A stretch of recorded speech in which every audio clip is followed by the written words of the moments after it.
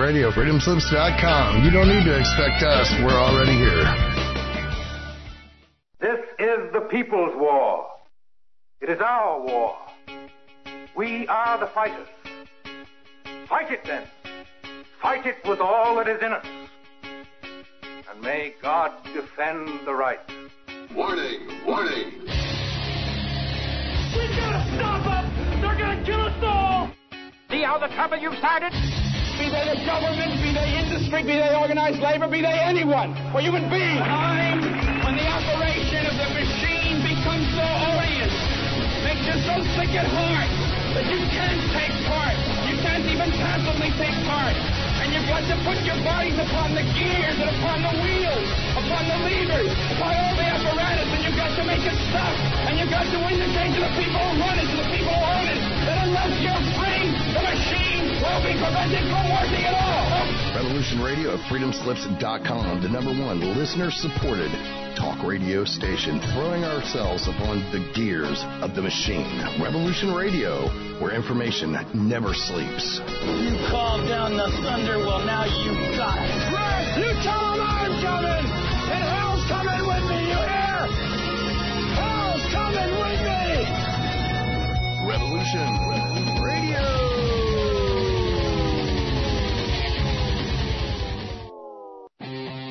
We did not engage in conflict that was out of line with our mission. Is it disloyal? Is it sedition? Is it treason to oppose the hands of tyranny? Never! I will never send troops anywhere on a mission of that kind without telling them that if somebody shoots at them, they can darn well shoot back. I know not what course others may take, but as for me, give me liberty! Oh, give me death! A dark cloud is finally lifting across the world as U.S. military intelligence and their global partners are destroying the deep state criminal power structure that has ruled over our planet for hundreds of years. We are free with the God-given right, and we shall not yield that right to any power on earth. Hi, I'm Scott McKay. The world is at, and I am your host on The Tipping Point on Revolution Radio, where every Monday from 8 to 10 p.m. Eastern, we bring you the latest in this ensuing takedown of this global criminal empire. That's an image of strength. You'll get the raw, hard truth here on The Tipping Point. So come join us Mondays, 8 to 10 p.m. Eastern in Studio B at revolution.radio.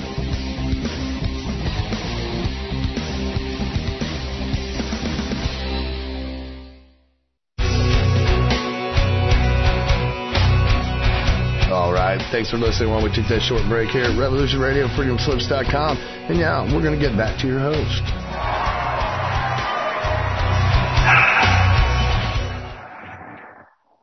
All right, it's Revolution Radio. This is Free Association. It's 4 o'clock in the afternoon in Newcastle upon Tyne. I'm in my usual spot in the destination 1850 cafe at the central station. And there are dogs. There are dogs around. It's been busy. So my usual format is normal service will be resumed next week. Today I've got Lenny Thyme with me. So this is Newcastle calling Northern California. Are you there, Lenny? I am here, Dennis. How are things going? Excellent. I'm doing good. I'm doing very good. In fact, I've just bought some new toys to play with, so I'm in the process of setting up some real technology and improving the quality of the sound on what I'm doing. So eventually it'll become a bit more professional, but I'm working my way there slowly but surely. I remember when your first radio station visit was a couple of years ago, 3 or 4 now, and we just packed the radio station. We got lots of people to play, and now you're still going. It's great. People need to hear different words. That was awesome, man. I used to do that from cafes with my phone, and now I'm lugging a backpack around with me with a laptop and a USB microphone in it, so I've moved up a level. But I'm getting there slowly. The sound quality's improved a little bit, but there's still not... I think the background noise adds to the ambience of it. I agree with you. I think that there's a lot of things in play, and that people have to open their minds to accept whatever comes at them, that right now we've got a very closed system where people want their way and would rather fuss to get it than just to let things work in a normal, convenient manner. Yeah, I think eventually I've found my space. I mean, it took me 2 years to find a space that I was happy with. I've been in business parks. I've been in my flat, but I still don't have reliable Wi-Fi or reliable smartphone hotspot in my flat. It comes and goes a bit too much to be a radio show. I got away with it for a couple of years, but then I had to rethink it because it for some reason the signal just died off a little bit more than was needed. Skype needs a good quality signal, and it wasn't quite good enough in my apartment. But the railway station makes a good venue for a radio show. So I've got a table that I use every single day, because I'm here doing podcasts during the week as well. So I'm literally just sitting at the table that I use, and it feels comfortable now because I've been doing it for 3 months or whatever. So it feels like my space. So now it's time for us to put up a sign and announce that you're a radio station and see if people wandering the train station want to interview. Oh, there is that. I could potentially wander around with a microphone or sit on the actual concourse. I'm in a cafe out of the way a little bit at the moment, but I should put the word out. I've been putting the word out on Telegram with some people, and to see if we can get a round table together on Telegram. And I've been putting the word out in a couple of other places. So eventually there'll be enough people to get a regular group of people together. And I've got microphones now as well, so I can mic people up and do it a little bit more professionally. Yeah, I have my microphone sitting aside. As soon as I left my radio show, I turned off the mic, and I haven't pulled it out since. But I'm fortunate that I'm in a very quiet space, and I can just look at my computer and talk at it, and everything is fine system-wise and sound-wise. Yeah, it's good, man. You mentioned something about being interested in the multi-worlds hypothesis when I was chatting with you the other night at 2 o'clock in the morning, and I've just about got to that place myself. I'm interested in it, if not bought into it. I don't necessarily buy into these things, but I'm interested in having a conversation with you about it. Okay, we can go down that path. I call myself Dr. Lenny Thyme mostly because I like to play with time, and I do not think that time works for us when we're bound to the calendar and the 24-hour day. A lot of what they've done with us is made our time so that it puts stress on people, and you're always chasing the clock, never quite getting there. Well, the many worlds theory, Eliot, I think, was the guy who came up with it, basically says that you live in your own timeline, but when you make a decision, you open up a new timeline. And that new timeline is a duplicate timeline on another scale. If it doesn't go anywhere and your decision doesn't make any difference in your life, you end up back on your original timeline. But if the decision that you've made does change something, you've now got a second timeline open so that your original character who made the other decision is going off in a different direction, and you get to pursue your new direction. However, your consciousness cannot be in two distinct timelines for you as an individual on your own. You're in two distinct timelines. You might even be in 3 or 4, but your consciousness remains active in one, and you get to be a non-player character, an NPC in the others.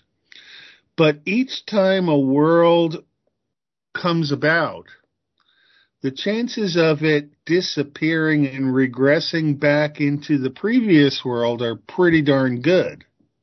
there aren't too many new worlds created, but when you do create a new world, you're off on an adventure and it goes tangent to the timeline that you're on. So you can't ever run into yourself, and you can be in different places in time. So getting your consciousness is in one place, but if your consciousness is in a place that's a dead end, you could wake up in another consciousness that's in another world that you don't quite recognize because your dead end world just ended. Most worlds go for milliseconds, but they're all normalized to human scale, so that if you are human, you think you're on a scale where you're going to live to be about 80 years old and you have 24 hours in a day. That doesn't necessarily hold. Physics of scale do not have to be the same, but fractal scales have the same physics, and scales that are vastly far apart in the continuous spectrum, we'll say, of light and sound, but it's more than that, they can have the same narrative. So you're on a narrative, it's working, but if you're on a longer-lived world and the narrative's more important, they might be working on the narrative. You might actually have a role to play. So a lot of people live their lives on these millisecond worlds, never making a difference, but sometimes we do make a difference, and we graduate to a longer world and a longer world. And I currently think that there's stuff going on a 26,000-year cycle, 25,894 years, according to David Wilcox and the Mayan calendar, who I don't think talk to each other when they were coming up with their ideas. Yeah, that's the galactic scale, isn't it? The idea that we're moving around galactic center or whatever, or being aligned with galactic center. Yeah, and I kind of think that we're inside another critter, that we're not the biggest scale, we're not the smallest scale, and the way life works is life is embedded in life is embedded in life. So water scale could very much be a fractal of human scale, and every single water molecule, an H2O, has enough degrees of freedom to be on its own for thinking and having memory. Michael Schiff, a Frenchman, in the 1990s wrote a book, The Memory of Water, in which he described the work of Jean Benaviste, who did a lot of work in France on, escapes me now, but Benaviste's work was on water and had to do with impressions left in water, and they tore them apart. But then later on, Dr. Emoto from Japan in the 2000s, and he did a lot of work with water, and he showed that water responds to sound. And he did some very excellent experiments that the scientific community won't accept because he was a medical doctor instead of a PhD, but PhD stands for piled higher and deeper. And you got to watch those people when they talk because they know a lot about what they know about, but we don't really know too much off the topic that we're talking about. Yeah. But there's a lot of license for people on the cutting edge to make things up because nobody really knows. Yeah, there are no peers to review on the cutting edge, are there? There's just the guy who's out in front doing what he does in his small little bit of the field. And but creating you see, it as he goes along, in effect. Yeah. Science advances one funeral at a time. You really can't criticize the top scientists because they've worked the model as far as they could and pushed the borders of it. But it doesn't mean the model we're currently using is correct, and I'm almost certain it can't be correct. It doesn't seem like the organic structure has much to be except scaffolding, that the real work within the body has to do with the water, the inorganic chemistry, and the salts. And I would strongly hope that people can start investigating things that science tells us are off limits, like cold fusion, which Pons and Fleischer found in the 1990s and then also got railroaded out of. But there's cold fusion. They demonstrated to a degree of satisfaction that only people with a mission to derail would not accept, but the whole mission of the Uber structure seems to derail humanity. Notice how many small frustrations have crept into life these days, and there's nothing you can really do about it. Everything is shrouded in plastic, and if you try and get it out of plastic, it takes hours or minutes, and you end up cutting yourself. The plastic is so tight. But yet, I don't know. We in trouble. We need a new way of thinking, Dennis. And it ain't going to come about public schools and current administrations. No, I agree with you. There's a limit on what you can do in an academic way. It's self-limiting. The way it's constructed is using research students as free labor, basically, to get their PhDs. And there's a limit on the number it's a multi-level marketing scheme in effect. It's a pyramid scheme, and it's self-limiting because you're going to run out of research students eventually. And by the time the research students get their PhDs, they've run out of things to research. So everything gets smaller and smaller and smaller, and more specialized, and you lose the big picture. Yeah, there's no PhD in Renaissance studies. You don't have Renaissance men around anymore who know a lot about a whole lot of different things. And I've always tried to apply chemistry to everything else and come up with ways where if it fits the chemistry model, it should fit the life model. And chemistry is a submodel of the life model, obviously. But you can have any submodel of the life model, and it has to fit. And one of the things we seem to have done with our sciences these days is isolated them from each other, changed their terminology, and have it so your chemists talk past your physicists talk past your chemists, your biochemists create whole new ways of doing things that have nothing to do with physics and chemistry, and your doctors keep giving shots to people when they're deadly. Yeah, nobody's generalist enough to see where something's creeping in that's going to be a problem later on. Everybody's focusing on their little bit because they're frightened of getting it wrong.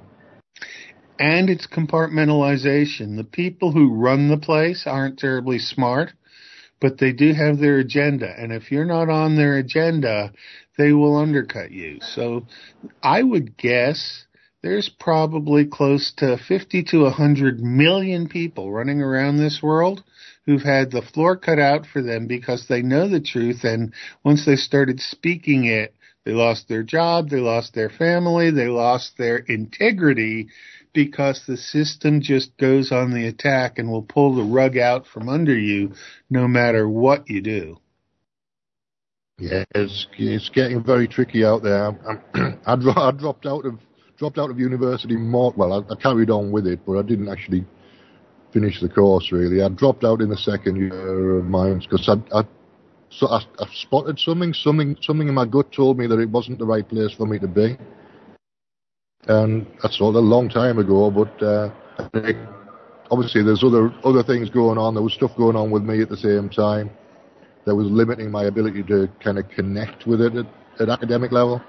But for whatever reason, I ended up doing non-academic stuff, and it served me very, very well over the last 23 years when I've had time to actually look at it in detail. I've looked at all sorts of things that are considered to be pseudoscience, and most of them are pseudoscience, but that doesn't stop them from being useful.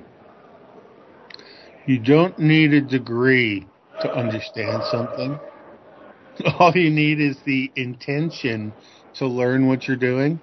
And there's a lot of people who understand what they do so well that they just do it and it works. But if you undercut their understanding with how it really works, what they're doing won't work anymore. Because if they understood what they were doing, they would come to a problem, a loggerhead. But since they don't really understand it and they know it works and they keep doing it, they just do it. And most educated people think there's only one way to get something done and everything else is BS, and that's total BS.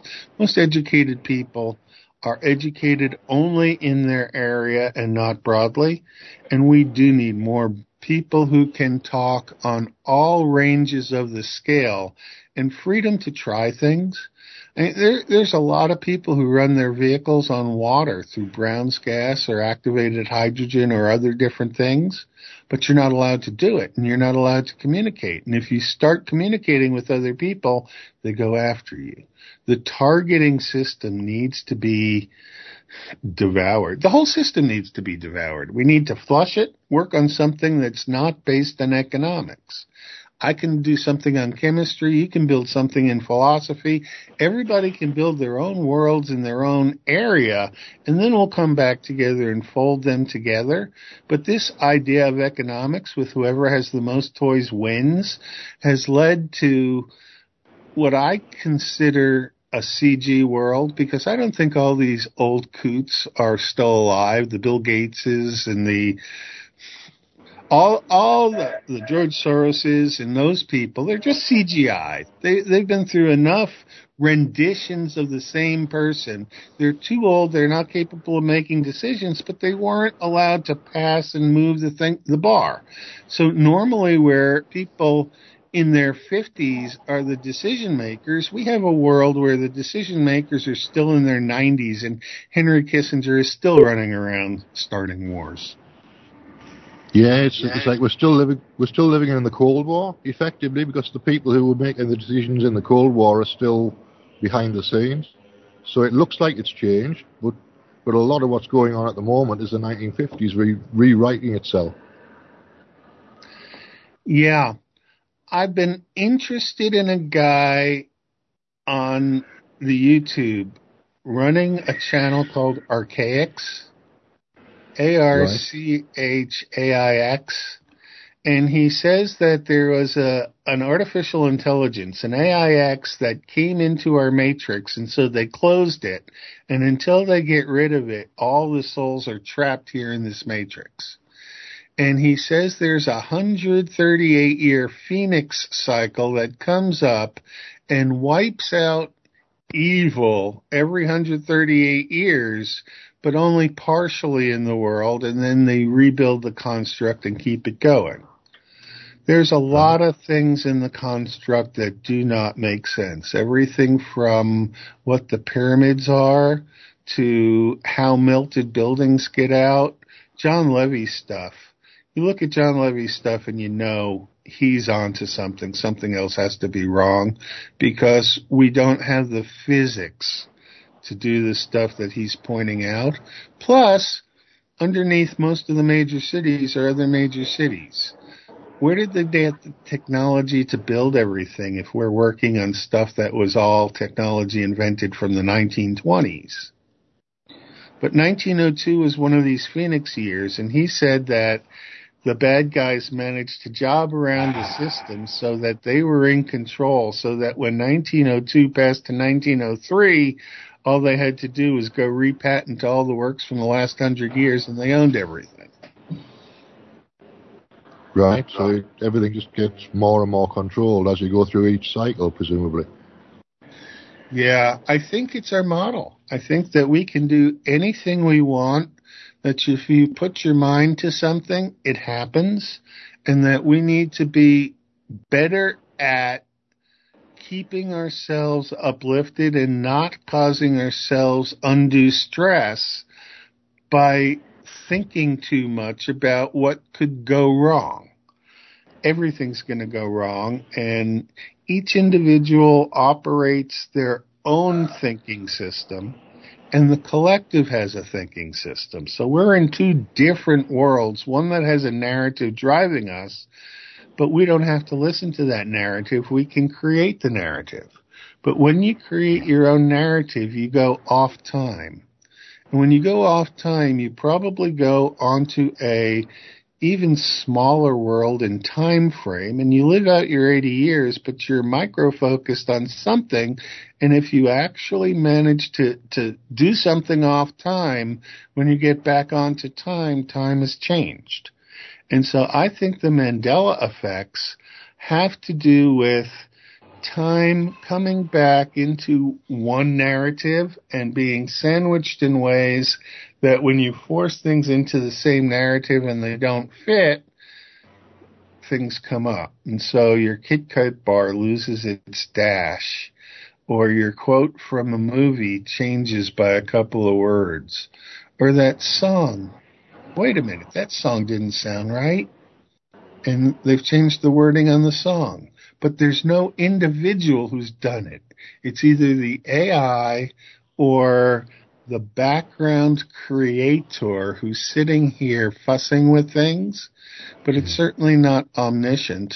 It's not somebody letting people here do what they need to do, because most people here are stressing out of whether they're going to eat next winter, which, of course, we're going to eat next winter. That's it. I think a lot of it is an emergent property of the system that you're in. I mean, you're talking about timelines. You can change the language a little bit and make everything a subsystem of a bigger system, and then like little bubbles coming off that are the new timelines, the temp timelines or whatever, the experimental timelines where you're trying things out. So then everything becomes an emergent property of a big system that you're a subsystem of. That's kind of the language that I use for it. I think it's more or less the same thing. I don't think there's too much differences with many worlds theory in the way that I think of it. I think they're quite similar. Well, if you look at it as though it always starts at a 0 point, but the 0 point can be on any scale of time, you always start at the same 0 point, the one you left off of in your previous thought pattern. But if you go to sleep tonight and wake up tomorrow, do you know you're on the same world in time? Or could you be on a different world in time? There's no way to know for sure, is there? No, and I think we're actually on many worlds in time, hence the many worlds theory. But I would say it probably follows the Fibonacci sequence, in that there are 13 potential timelines, maybe even 21, but 13 boggles the mind as it is. 12 divided to the months of the zodiac calendar, and the whole zodiac calendar is the 13th. But you can take that and size it to any form of scale, and when you get to looking at how many sizes of scale there are, Douglas Adams said the answer to the universe was 42. The life, universe, and everything. Yeah, well, you absolutely. put 10 to the 42nd, and that's how many. That's the breadth of scale. Right, enormous, basically. Absolutely enormous. Yeah, and I think it's about 4. It might be 5 years since I met you.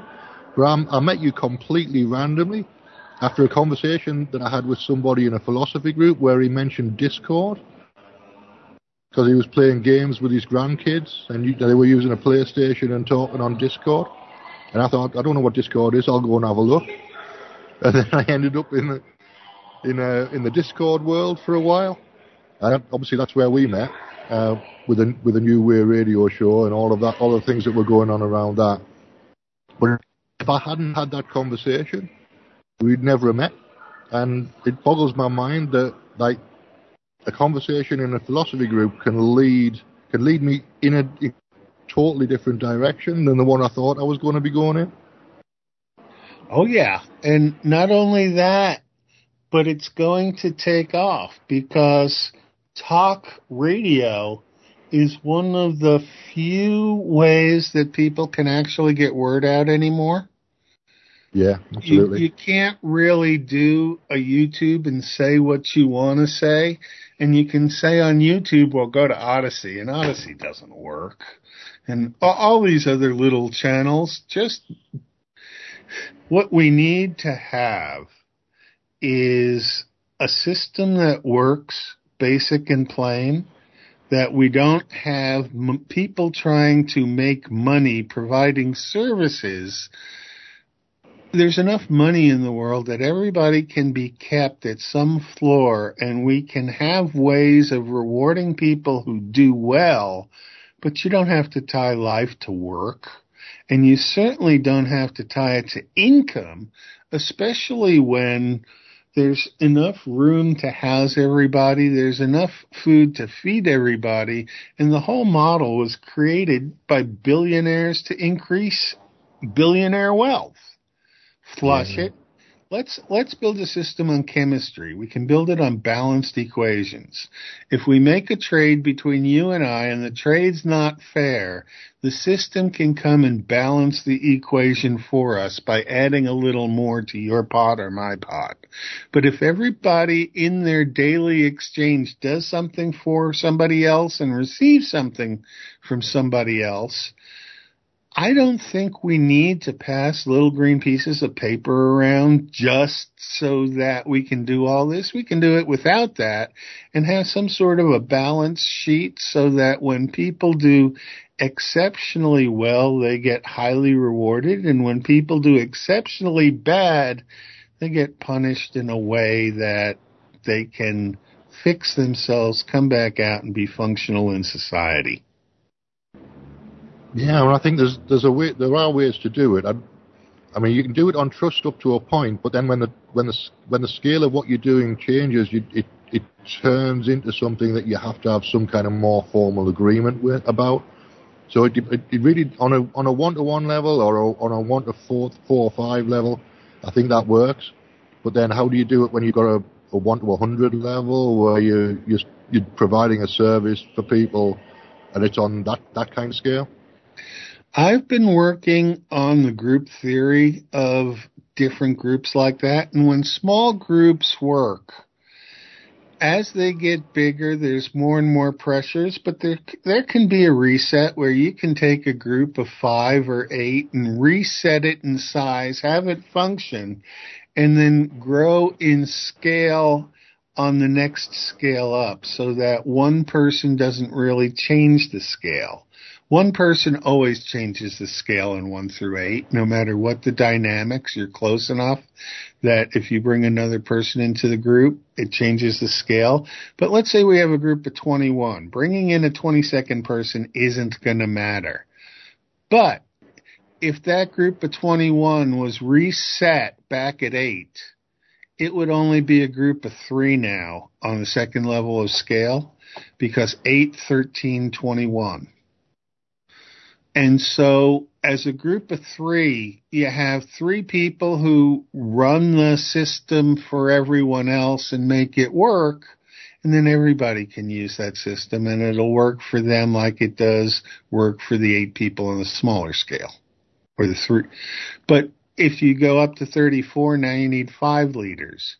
And when you go up to 55, maybe you need 8 leaders, and maybe your 8 leaders need 1 leader. So now you're developing a 3rd level scale group, because at 55 people, even the leadership of 8 can't really make a decision without adversely affecting somebody. And there's got to be one person who really knows what's going on and can be the go-to person, not necessarily the leader, the historian or the person of record who understands some of the history of what the group's trying to accomplish. Yeah. But you know, if you go through those group resets, if we're at 55 and making a reset to 3, what are our next numbers? 89, 144, 233? Maybe by about 233 to 344 and jump, you need a 4th level. But now we're talking about at the 4th level, you're covering 377 to 510 people, and you got 3 more Fibonacci jumps from there that you can go. So by the time you're at 5th level, you're in the thousands of people, and by the 6th level, you're in the 10,000s of people. I think we can create new societies working that way, with resetting Fibonacci's into groups and having the groups function on their level, doing tasks that matter at that level. So everybody who's individual always has a say in everything that affects them, but you have to run it up the chain so that if I have a problem with a group in the 377 level, I as one person still have a say there, but I might have to run through 2 or 3 of the people who know more than I do to explain the idea to get it across to invoke change. But yet these groups are going to have to be self-supporting, self-accumulating. They have to form organically and unform organically, serve a function. If you have a group that's not functioning and just spinning, you can break it down to smaller groups and change the focus a little. But right now, our big groups are only focused on one thing: power. And here in the United States, we have a group called AARP, Association of Retired People. Man, they pass so much legislation that just isn't fair to young people because old people vote, young people don't. Yeah. And the whole thing, well, you want to know the problems with the society. We've got more people eating wealth than we have creating it. Yeah, it becomes a process of, I mean, for me at least, it's become a process of just creating. Its manifestation it's not just about creation. It looks like creation. A lot of it is editing, because everything that you need already exists. In fact, it just isn't within arm's reach of where you want it to be. So it might be one level out, but then there's a process that I go through where I'm bringing things in closer so I can reach them, and then I can move them around a little bit and use the resources, or manifest a little bit of money here and there to buy new resources, or somebody gives me something that I need, or somebody on the estate that I live in is chucking out a table or chucking out a chair that I might need, and I just pick it up from outside by the bins, and I use it for the next couple of years or whatever. It's easy to manifest stuff if you know where to look. You've just got to figure out where's the place in your environment to look for what you need. And in fact, it's way easier to manifest stuff if you don't have to worry about costs. Yeah, exactly. I have always been good at dumpster diving when I was younger and could find things that I needed. But you're right. Anything you need, if you focus on, will manifest itself. And the more focus on, you put your attention to it, and it happens. But you also have to keep yourself clean in the manifestation, because if you bring your baggage with you, you manifest more baggage. Yeah, absolutely.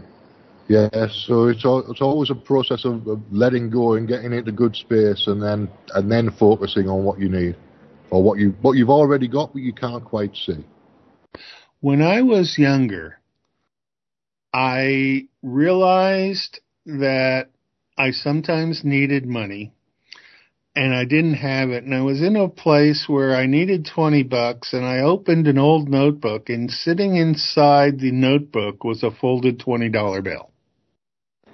And I managed to get it, use it, and solved myself in the crisis. About 5 years later, I came upon that notebook, and I looked at it, and there was no $20 bill in it, but I had money at the time, so I took out a 20, folded it, and put it into the notebook. Yeah. A couple years after that, I found the notebook again, and again the 20 wasn't there. So I did it again. but I really believe I found a way of passing my younger self funds when it needed it to get it out of jams, because when I was older, I put money away in places that my younger me would have found. Yeah, that makes sense. So you're moving along your own timeline. In effect, that's a healing process. That's a financial healing process. Sending money, sending energy back to yourself to deal with something in a situation that you know's already happened, and you're sending the resources back. So that's moving backwards and forwards along your own timeline, in effect. Right. And I have been outside of time a couple of times. I had a vision quest that took almost 6 weeks to resolve itself, where the ideas that I use for scale mostly came about because I had been outside on a hike in the wilderness and some things happened. And then after I got back in from the wilderness, I was in the shower, and the water in the shower changed a couple of times during the 5 minutes I was in the shower, but it modeled the temperatures from the previous day. And I thought, wait a minute, something's not. But I've had enough vision quests and done enough LSD and other things to know that there's more theirs out there than we can track. But it's important to keep track of your here and now, because if you lose your here and now, you can never get back to it again. You think you're there. Yeah. You think you're always in your here and now. But once it changes and you lose it, you don't have it back. And I know that when I do deep thought and I start changing my ideas, that also affects my life. And that if I take an idea and really switch it, I have to follow it through in other areas. And when I realized that water was conscious, there were a lot of things that now water could do, but things that I used to do with unconscious water, I couldn't do anymore because the water was conscious and it wouldn't let me do it. Dr. Emoto's work on water demonstrates to me that water has sentience. The only way that I can do this mentally is to put myself on the scale of a water molecule and then function within that realm. So if the water molecules all think they're human and they look around and they look human, we have another fractal scale of humans at the water molecule level. Water is what? 10 to the minus 9th of our size. 10 to the minus 3rd is 10 to the 3rd is 1,000. So 10 to the 9th would be 1,000, 1,000,000, 100, a billion. You'd have basically 1 billion to 1 every. Right. But it would be a crowded world. But still, we look at this scale and it's not crowded. So there's definitely humans at scales all over doing function, and how it appears to us is more of a matter of geometry. If the geometry's right, if you use sacred geometry, there's a whole lot of stuff going on, but the world overlay right now can't be used to explain things because we've been taught what they want us to believe. Yeah, I mean the Fibonacci sequence is a key thing, really. And how many people look at a plant and see a Fibonacci sequence? I mean, it took me a while to get my head around it, but you can kind of look at the world through the numbers a little bit more and start to see the patterns in the numbers and spirals. Like the healing system that I'm trained in just uses spirals endlessly. So I'm used to seeing spirals. There's other mathematical systems also that nature works with. Certainly there's a doubling function, 2, 4, 8, 16, 32, 64, 128, 256, and onward. And it's funny because you get into the 100 millions and billions and the two lines cross, that Fibonacci jumps enough that the doubling function doesn't, that the doubling function takes over for Fibonacci. And our world economic system money printing has exceeded that. So money printing is 1 for 1. Nothing's going to create more value with our money. It's beyond Fibonacci, and so nature has nothing to do with it. But you'll notice nature doesn't use money. I have yet to see a deer come to me and want change.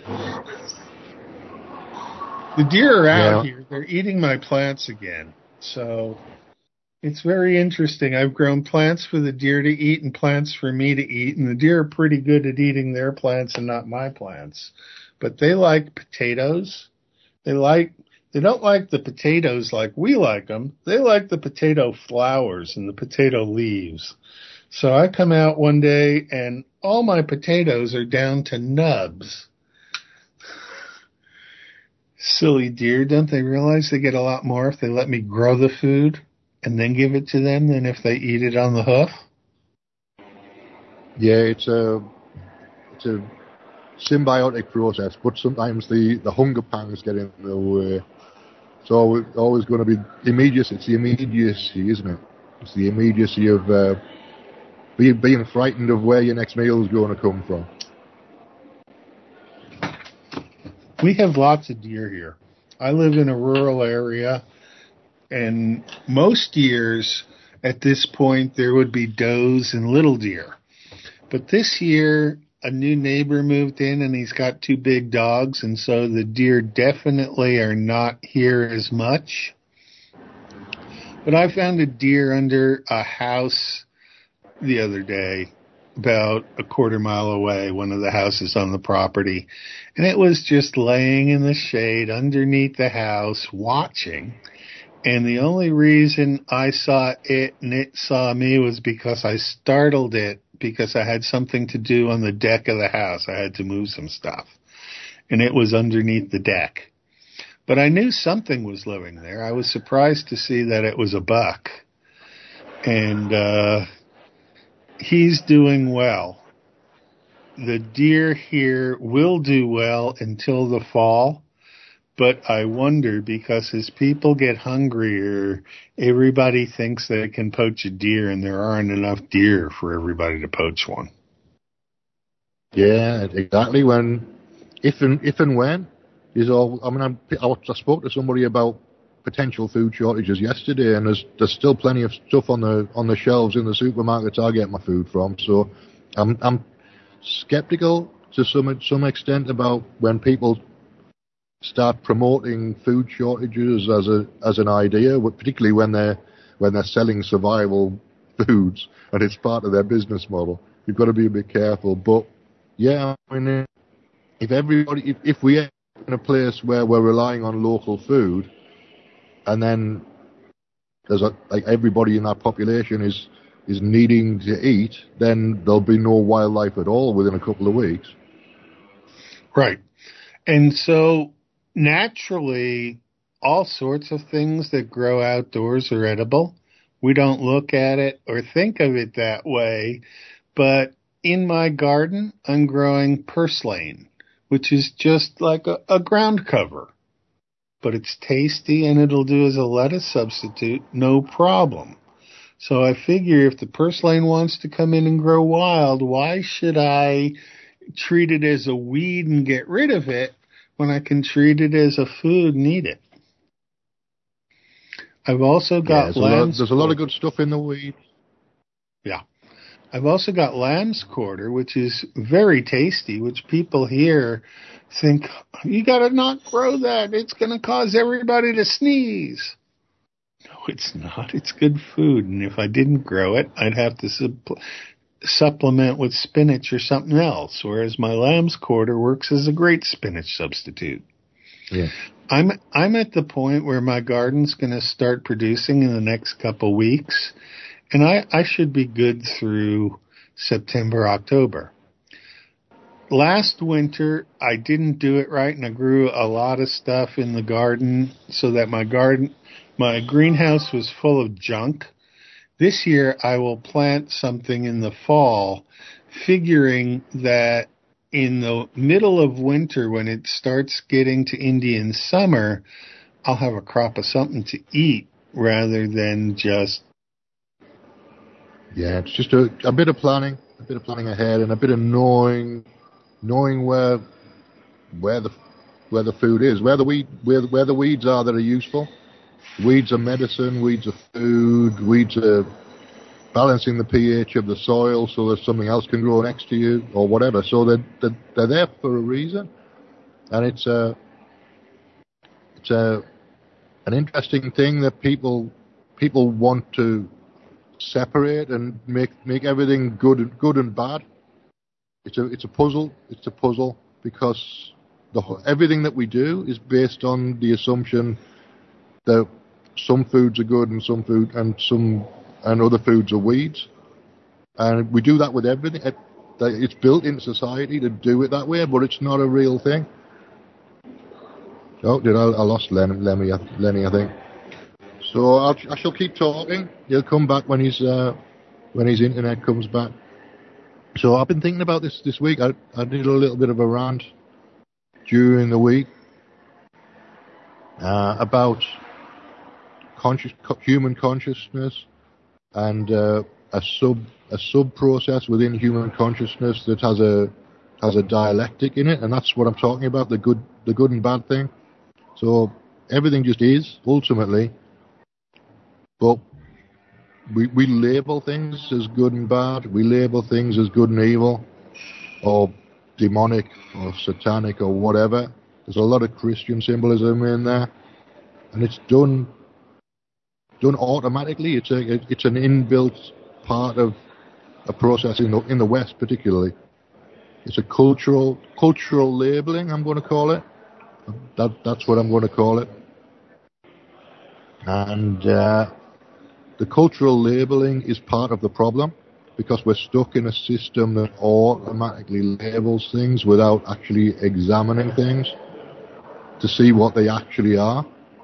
And I think it's part of the social construction of what we've got going on in human consciousness and human society.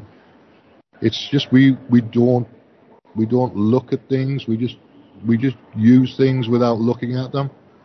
Use things without knowing what they actually are, or put things aside without actually looking at them. And there's always something in your environment that's more than it appears. To me, I've always had an awareness of my environment, partly for survival, partly because I focus on consciousness a lot. So knowing what's in your environment is part of being mindful, and understanding what's in your environment and knowing what your relationship is with the things in your environment.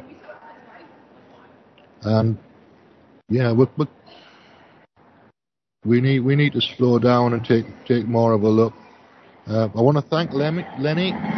I think he's lost his internet. I'm not sure because he hasn't come back. But let's just talk about Revolution Radio for a second. Revolution Radio has been around for 12 years.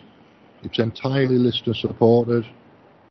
We rely on donations. We rely on people buying merchandise to keep the servers running, and to have storage space for archives, and just to keep the whole system running. So if you feel the urge to support what we're doing, if you've heard something you like today or any other day, we've got 2 studios running. Studio A runs 24 hours a day. Studio B runs about 18 hours a day. It's quite a lot of the day. It's not always 18 hours, but it's quite a lot of the day. And there's always something interesting on here. You might like a lot of it, you might dislike some of it, but it's all people expressing themselves in a way that's appropriate for them. So we don't have to agree with each other. We don't have to have the same assumptions about the world. to be able to communicate with each other and to be able to have a relationship with each other. So life imposes assumptions on me and on everybody else. Society imposes assumptions, but eventually you have to drop some of the assumptions and just be on a level with people that's got curiosity in it, that's got tell me about yourself, tell me who you are, tell me about your assumptions about how the world works, tell me about how you manifest the world in the way that you manifest it. I want to know.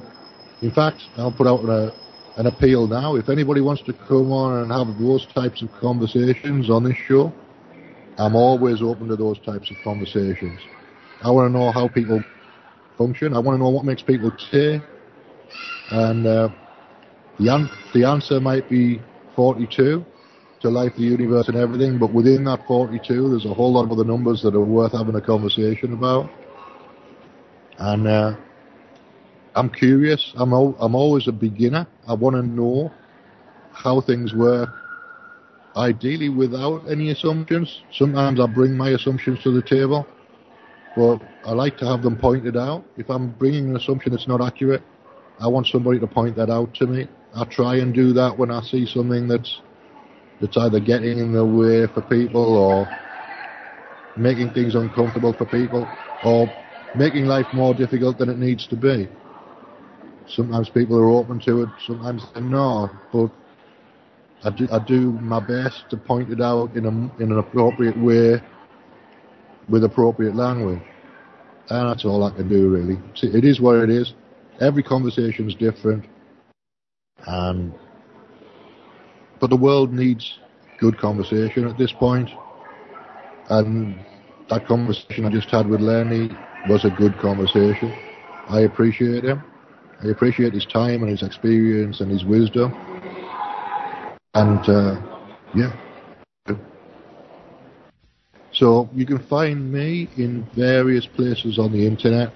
I've been podcasting every day, more or less, for a while now. So you'll find me at radioprojects.podbean.com.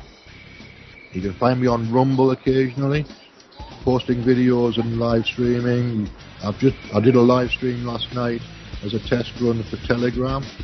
So there's a free association radio show channel on Telegram now as well. And oh, there we go. There's some music. So I'll see you next week. Normal service will be resumed next week. We'll have a good one. And thanks for listening.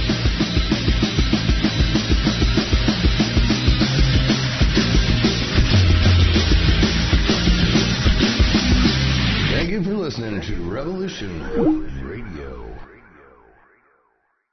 Hey everyone, it's Barbara Jean Lindsay, the Cosmic Oracle. If you have questions about your past lives or future plans, need answers from the cosmos about your love life or career, or just want to keep your finger on the pulse of the planet, check out my show, The Cosmic Oracle, here on Revolution Radio at freedomslips.com. I am Bill Johnson. Some consider my efforts to be an underground law school. I am not an attorney, and I do not give legal advice. I teach. That's lawful and legal. Consider yourself served. You are to appear Wednesday nights, 10 p.m. Eastern, Studio A. My forte? Foreclosure and contract law. Grab your legal pad and pen. Learn a broad spectrum of law, spanning administrative, criminal, family, tort, and federal law. Fools and losers cling to old cases. I dissect and comment on the latest rulings that control the courts. Don't be a loser. And if you don't appear, you will be held in contempt.